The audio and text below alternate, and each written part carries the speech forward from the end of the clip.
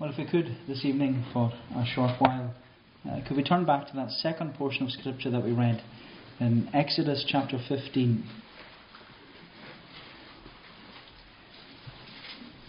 Exodus chapter 15 and verse 20.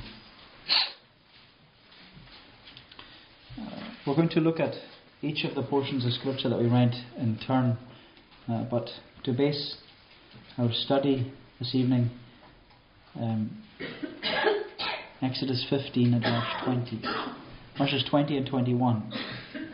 Then Miriam the prophetess, the sister of Aaron, took a tambourine in her hand, and all the women went out after her with tambourines and dancing. And Miriam sang to them, "Sing to the Lord, for he has triumphed gloriously. The horse and his rider he has thrown into the sea." And so this evening I'd like us to continue a character study of some of the women in the Bible. And as we've progressed throughout the Bible, through the narrative of Scripture, we've encountered different women so far. And we've encountered these women who have all played a crucial role in the story of redemption.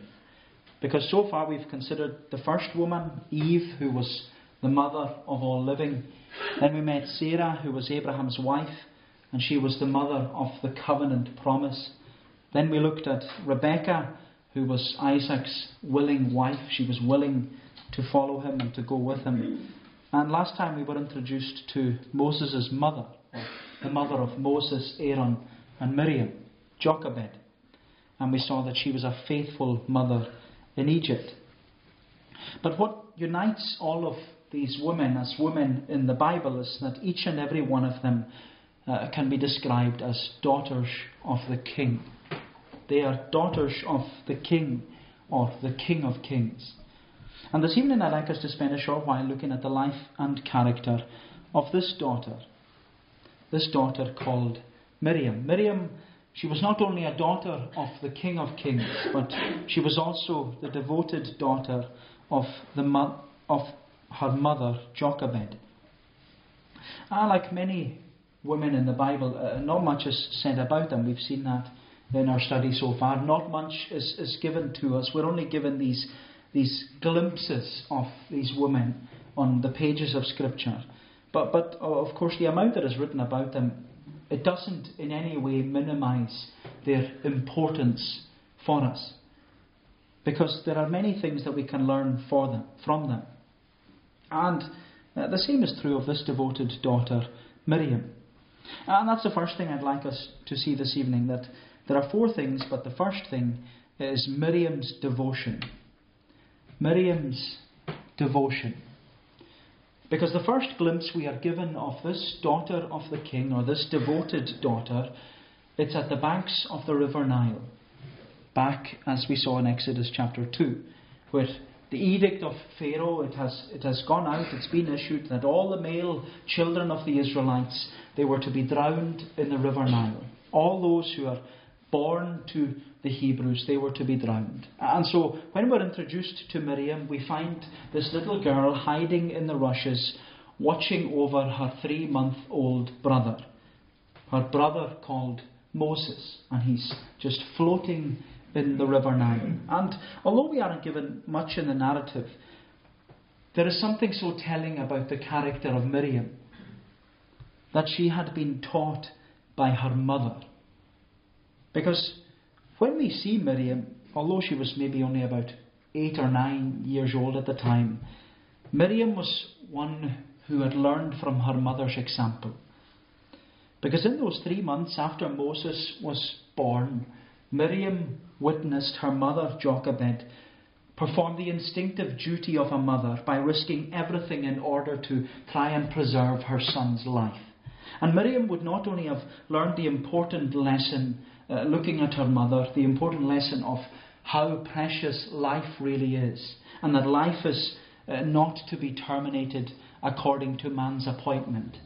Miriam would also have learned that the Word of God is authoritative in the life of the believer and not the word of the state.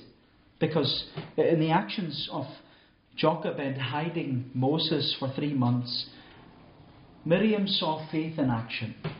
She saw faith in action as her mother refused to hand over her son to the world to be put to death. Miriam saw her mother submit to that higher authority and submit to the edict of the King of Kings, rather than submitting to the authority of the Pharaoh and his edict as the King of Egypt.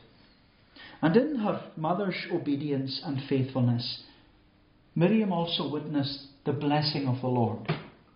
The blessing that she received Moses back after putting him into the river. And that was always the covenant promise of the Lord, that obedience equals blessing. Obedience will bring blessing. And so by witnessing such an example in her life through her mother, Miriam sought to imitate the actions of her mother. Because we're told that in Exodus chapter 2, we're told that Miriam stood afar off to see what would happen to Moses. Miriam stood afar off to see what would happen to Moses. And these words, they not only show that Miriam had inherited this courage from her mother, it also shows that she too had realized that what Pharaoh was dictating was against God's law and against God's people. But above all that, by standing afar off and waiting to see what would happen to her little brother, Miriam was displaying devotion to her mother and devotion to her brother. Miriam was displaying devotion to her family, love towards her family. And of course, we can learn the lessons from that, the importance of showing devotion and love towards our own family. But I believe there's a spiritual lesson for us in this too. Because if you allow me in some sense to spiritualize this, what was going on at the River Nile and all that was going on between Jochebed and Miriam and Moses. If you allow me to spiritualize it, I want us to see that what Calvin said about the church. Calvin said that if God is our Father, then the church must be our mother. And so in the character of Miriam, we can learn that we need to be devoted to the church, and we need to be devoted to our brothers and sisters in Christ. We need to learn from the example of our mother and be devoted to the church of Jesus Christ. And this is a great lesson which we need to rediscover in our day and generation. Because in order to learn from our spiritual mother, the church, in order to learn from the example of the older generation of Christians in the church, we must first of all be willing to learn. Because we can't be taught anything unless we have a humble spirit which is teachable. And that's what's often missing in our day and generation. A teachable spirit. A willingness to learn. Because what often happens is that those younger in the faith think that they have all the answers. They know everything already. But like it was for Miriam as a young girl, she was to be taught by her mother. And she had to be willing to be taught by her mother. And that was the thing about Jewish girls. They would live with their mother and remain under the care and guidance of their mother until they got married.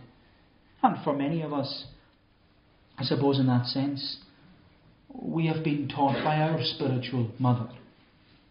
Because when we were young in the faith and everything was new to us, many of us, I'm sure that many of us here, we had the privilege of older Christians who were our spiritual mothers and our spiritual fathers, whether it was Christian parents or Christian neighbours or Christian elders in the church, many of which have now gone home to glory.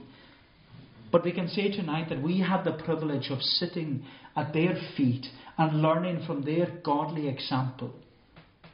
Because we learned then how to be devoted to the Lord and to the things of the Lord. We learned about the importance of being dedicated to the church of Jesus Christ. We learned from the example of their life and their character and their witness how to be committed Christians, who are loyal and dutiful in the service of our King.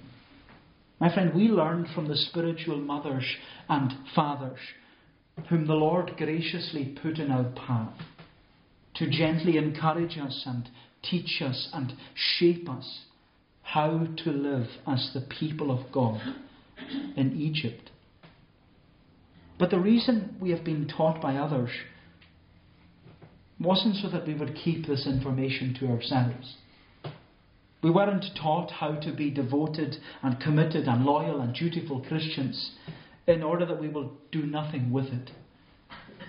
No, we were taught and we learned from those who went before us, so that like Miriam, who acted out of love towards her mother and towards her brother, that we too would act out of love and devotion to Christ's church, and to stand and watch over our younger brothers and sisters within the household of faith.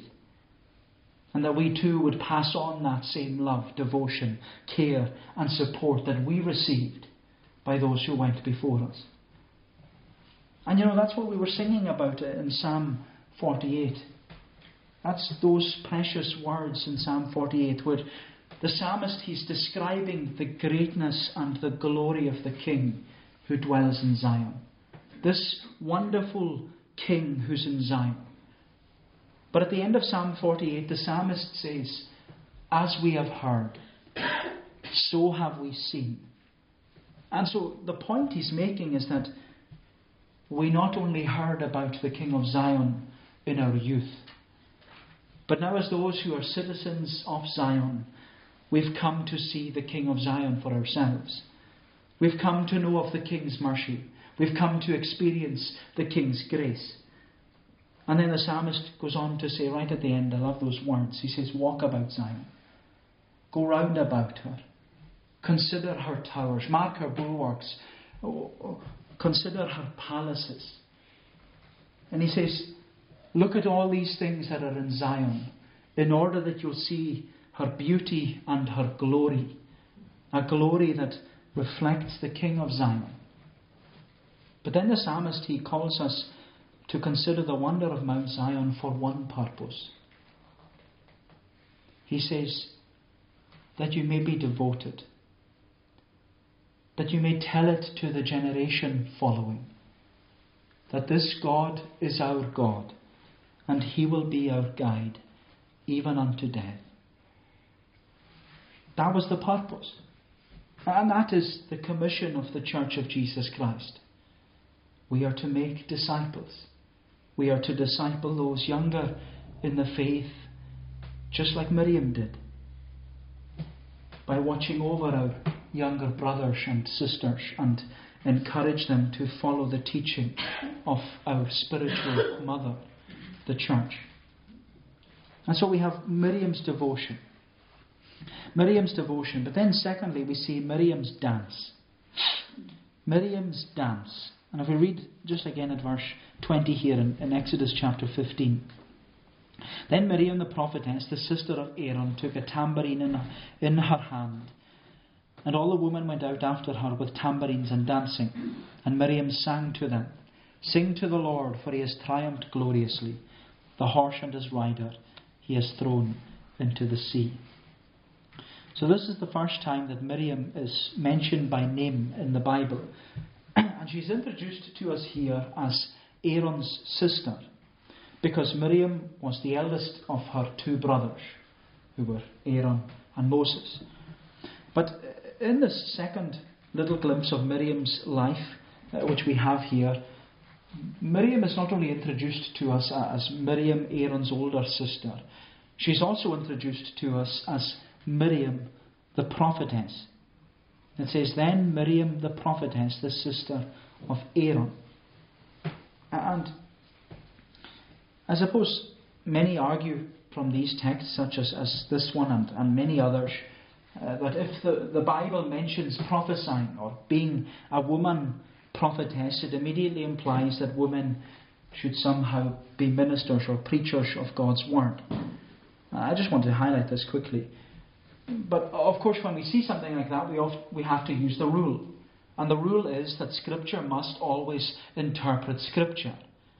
And Paul clearly states in 1 Timothy 2, I do not permit a woman to teach or to have authority over a man, but to be in silence. And Paul bases his teaching upon the order of creation. He simply says, Adam was formed first, then the woman. But that's it. It doesn't explain why Miriam is a prophetess. And I'd like to suggest to you that Miriam's role as a prophetess was not to prophesy to all the people of Israel like Moses did. Rather, Miriam's role was to prophesy and relay the message of the Lord to the women of Israel.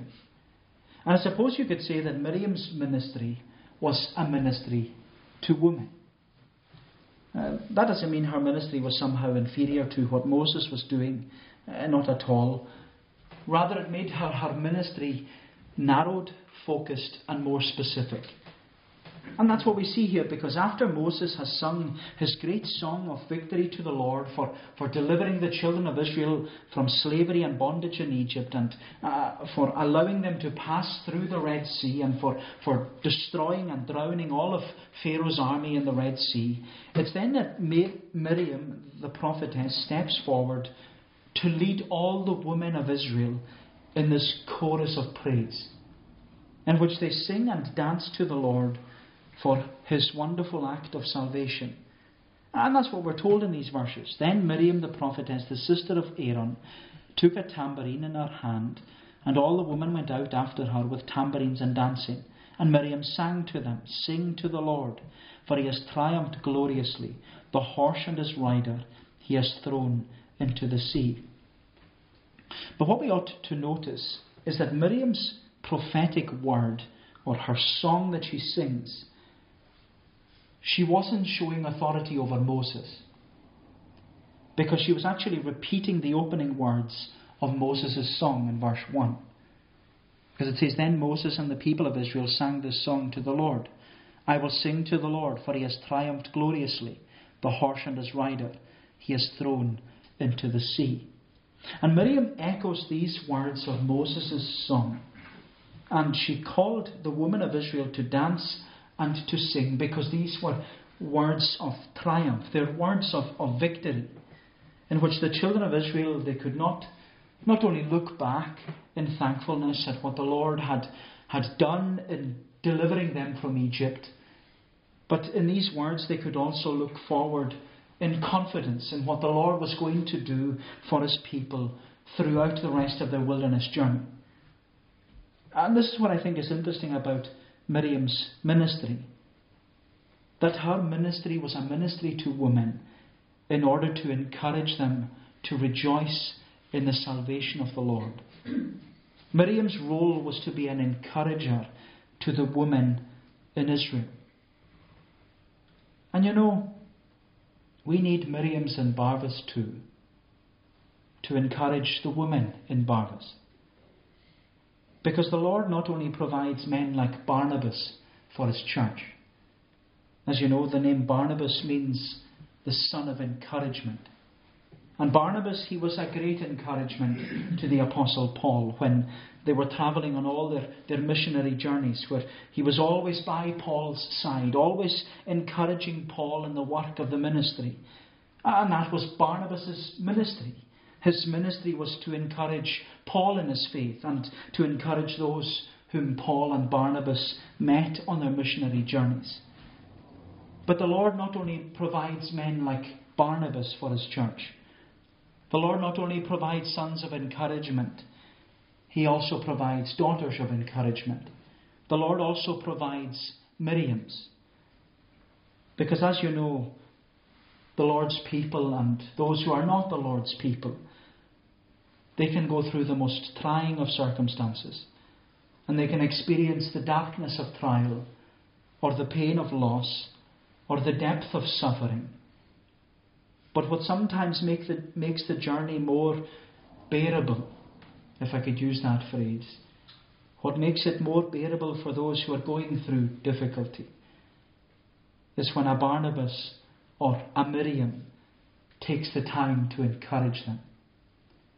not to ignore their suffering, but to encourage them to rejoice in the Lord in the midst of their suffering. My friend, Miriams are needed just as much as Barnabas's are needed. Because looking at Miriam, I'm more convinced than ever that women have a clear role in Scripture. And their role is to be encouragers.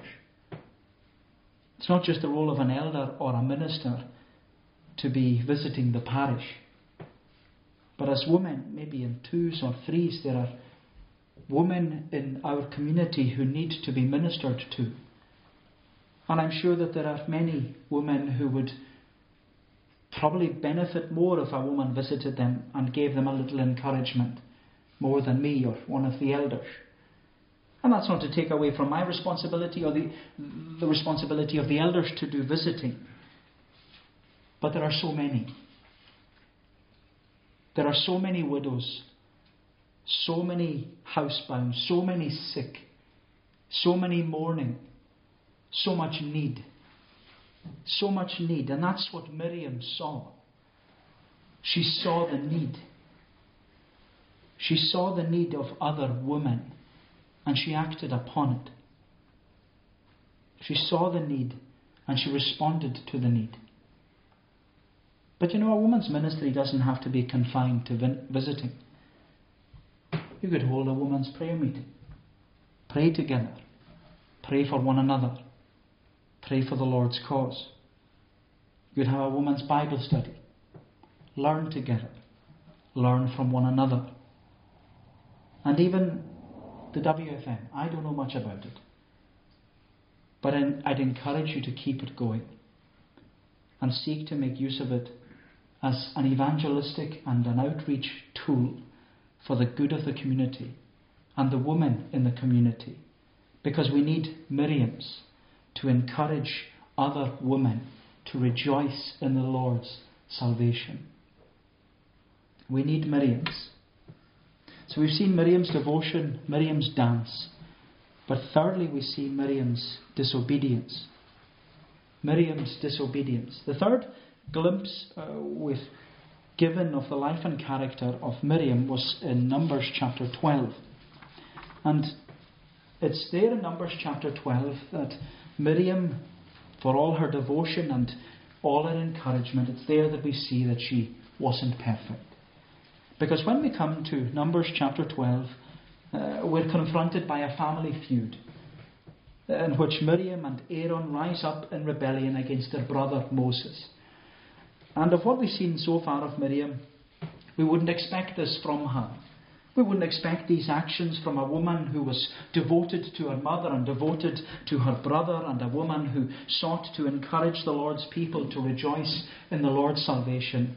And looking at chapter 12 of Numbers, it seems out of character for Miriam to act in this rebellious way. But what's interesting is that the name Miriam, it means rebellion. And so in Numbers chapter 12, Miriam, she's only living up to her name. But more than that, it seems that this rebellion against Moses, it was instigated by Miriam and not by her brother Aaron. Because if we were to consider the words which are used in the Hebrew text, we'd see that because Hebrew is a gender-specific language, it has masculine and feminine words, we'd see that all the words at the beginning of the chapter, they're all in the feminine gender, which indicates that Miriam is the one who is the brains behind this rebellion against Moses. But this family feud and rebellion against Moses, it arose just, if you see previously in chapter 11, it's just after when God appointed 70 elders to help Moses in bearing the burdens of the people.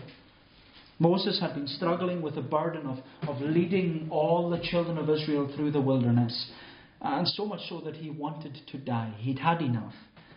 But the Lord then provided for him 70 elders to bear the burden.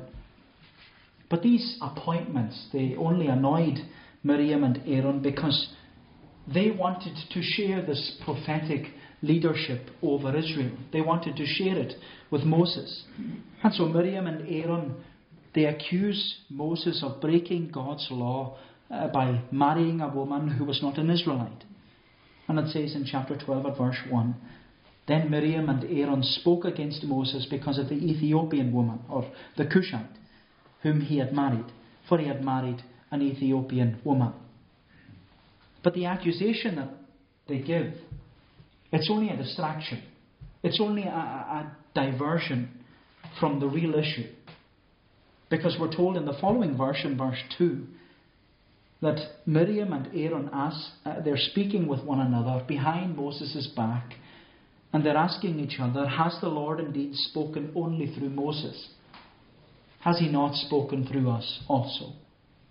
And so the real issue for Miriam and Aaron was that they were seeking to lay claim to Moses' position. Miriam, the prophetess, and Aaron, the high priest, they wanted equality in the ranks. They wanted the same position that Moses had. They wanted this position of prominence. They wanted a promotion. And of course, all of this arose because of jealousy. There was a bitter jealousy within this family. And this is nothing new. I'm sure that if you go to every community throughout our island, there are often family feuds which have arisen because of jealousy. But what makes this situation between Miriam, Aaron and Moses, what makes it even harder is that this feud has arisen because of spiritual jealousy. And sometimes spiritual jealousy within the family of God's people is far harder to deal with. Jealousy at an ordinary level, it can be dangerous and volatile because it's always escalating and it can go out of control. But spiritual jealousy, it can eat away at a person and suppress their spiritual life to almost nothing, because it can cause them to be bitter and harbour grudges and express dislike and disunity and discord between the people of God, where there's this constant backbiting and backstabbing and bad-mouthing. But what's solemn about this event of jealousy and spitefulness is that we're told in verse 2 that the Lord heard it. The Lord heard it. The Lord hears all our backchat and all our backbiting. And he hears our critical comments about God's people and God's servants. And the Lord will deal with it. Because when the Lord heard that Miriam and Aaron, when he'd heard what they were saying about Moses, we're told that the Lord called the three of them. "You three," he says. He calls them to the tabernacle and he explains to Miriam and Aaron that Moses was his faithful servant whom he had chosen and with whom he speaks face to face. But in order to teach Miriam about her disobedience, she was struck down with leprosy. And Miriam's leprosy was so unexpected that it had this dramatic effect upon all of the people of Israel. The whole nation of Israel was shocked at what happened, because Miriam was known by everyone for her encouragement and her devotion.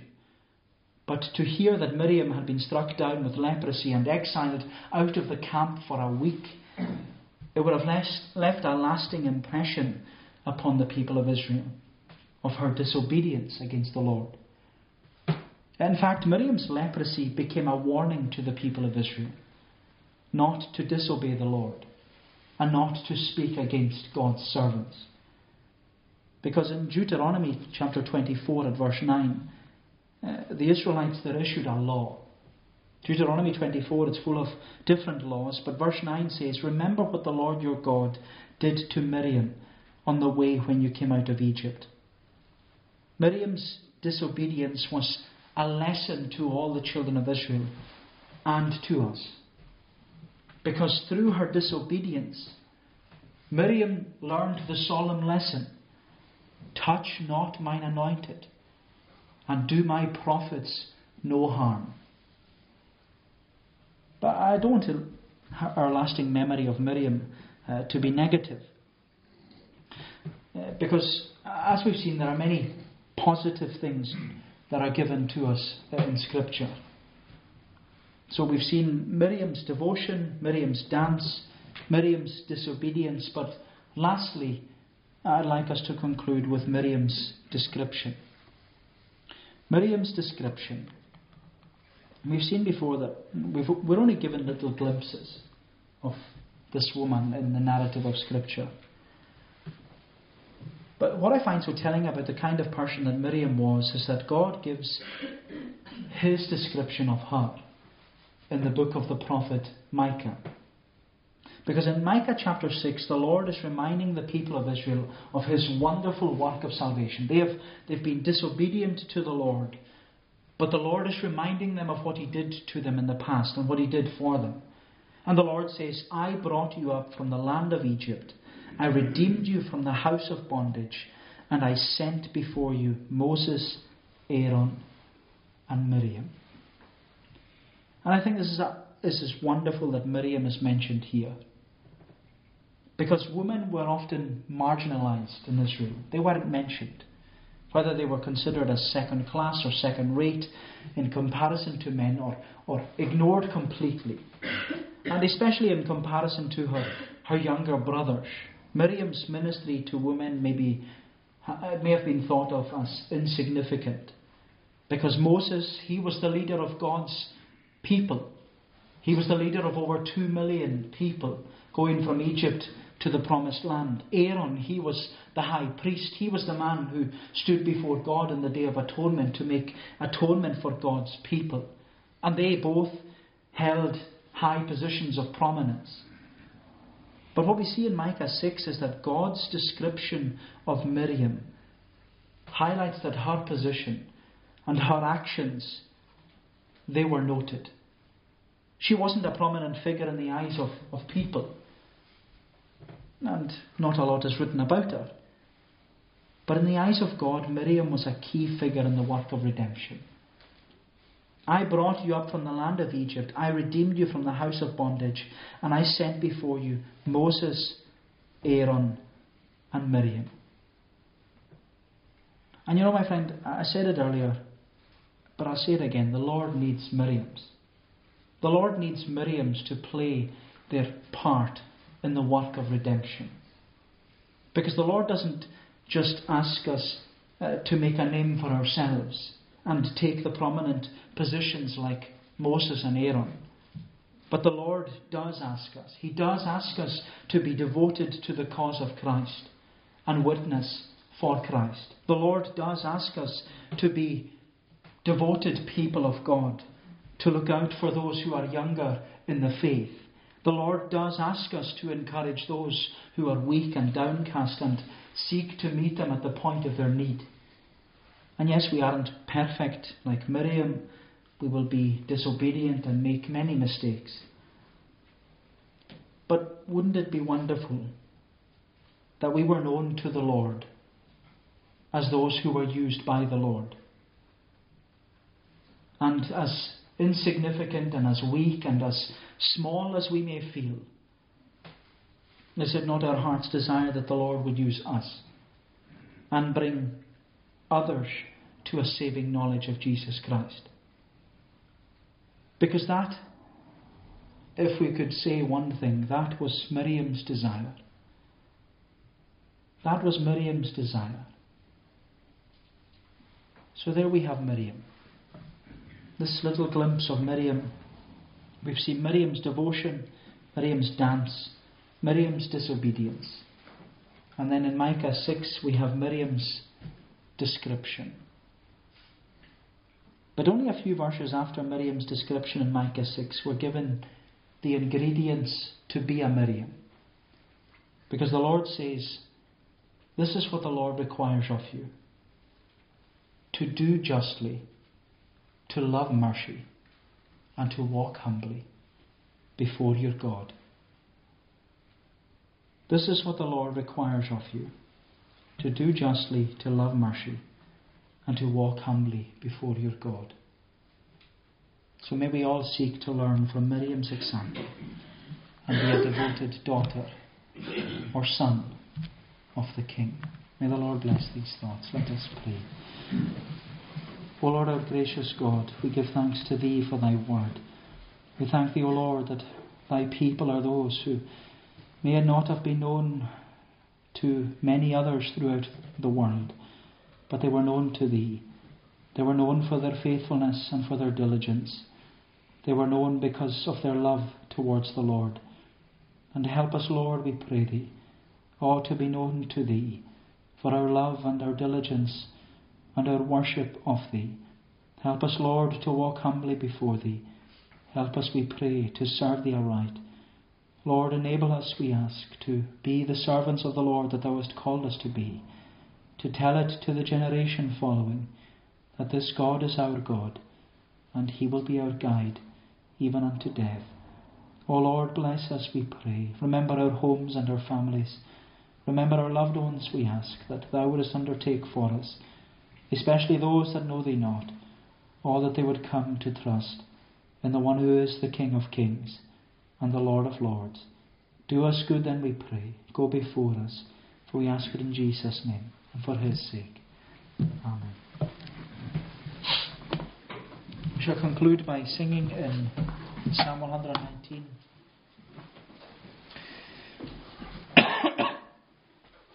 Psalm 119, that's in the Scottish Psalter, page 414. Singing from verse 165 down to the verse mark 168.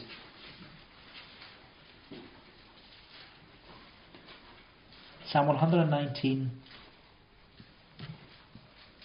verse 165 to 168. Great peace have they who love Thy law. Offence they shall have none. I hoped for Thy salvation, Lord, and Thy commands have done. My soul Thy testimonies pure, observed carefully. On them my heart is set, and them I love exceedingly. Thy testimonies and Thy laws I kept with special care, for all my works and ways each one before Thee open are. These verses in conclusion, to God's praise.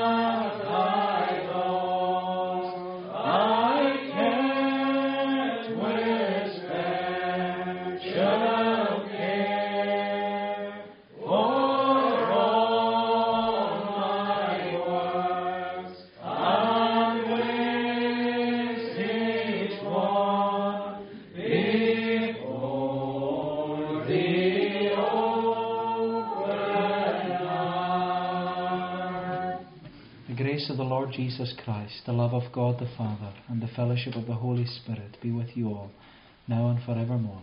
Amen.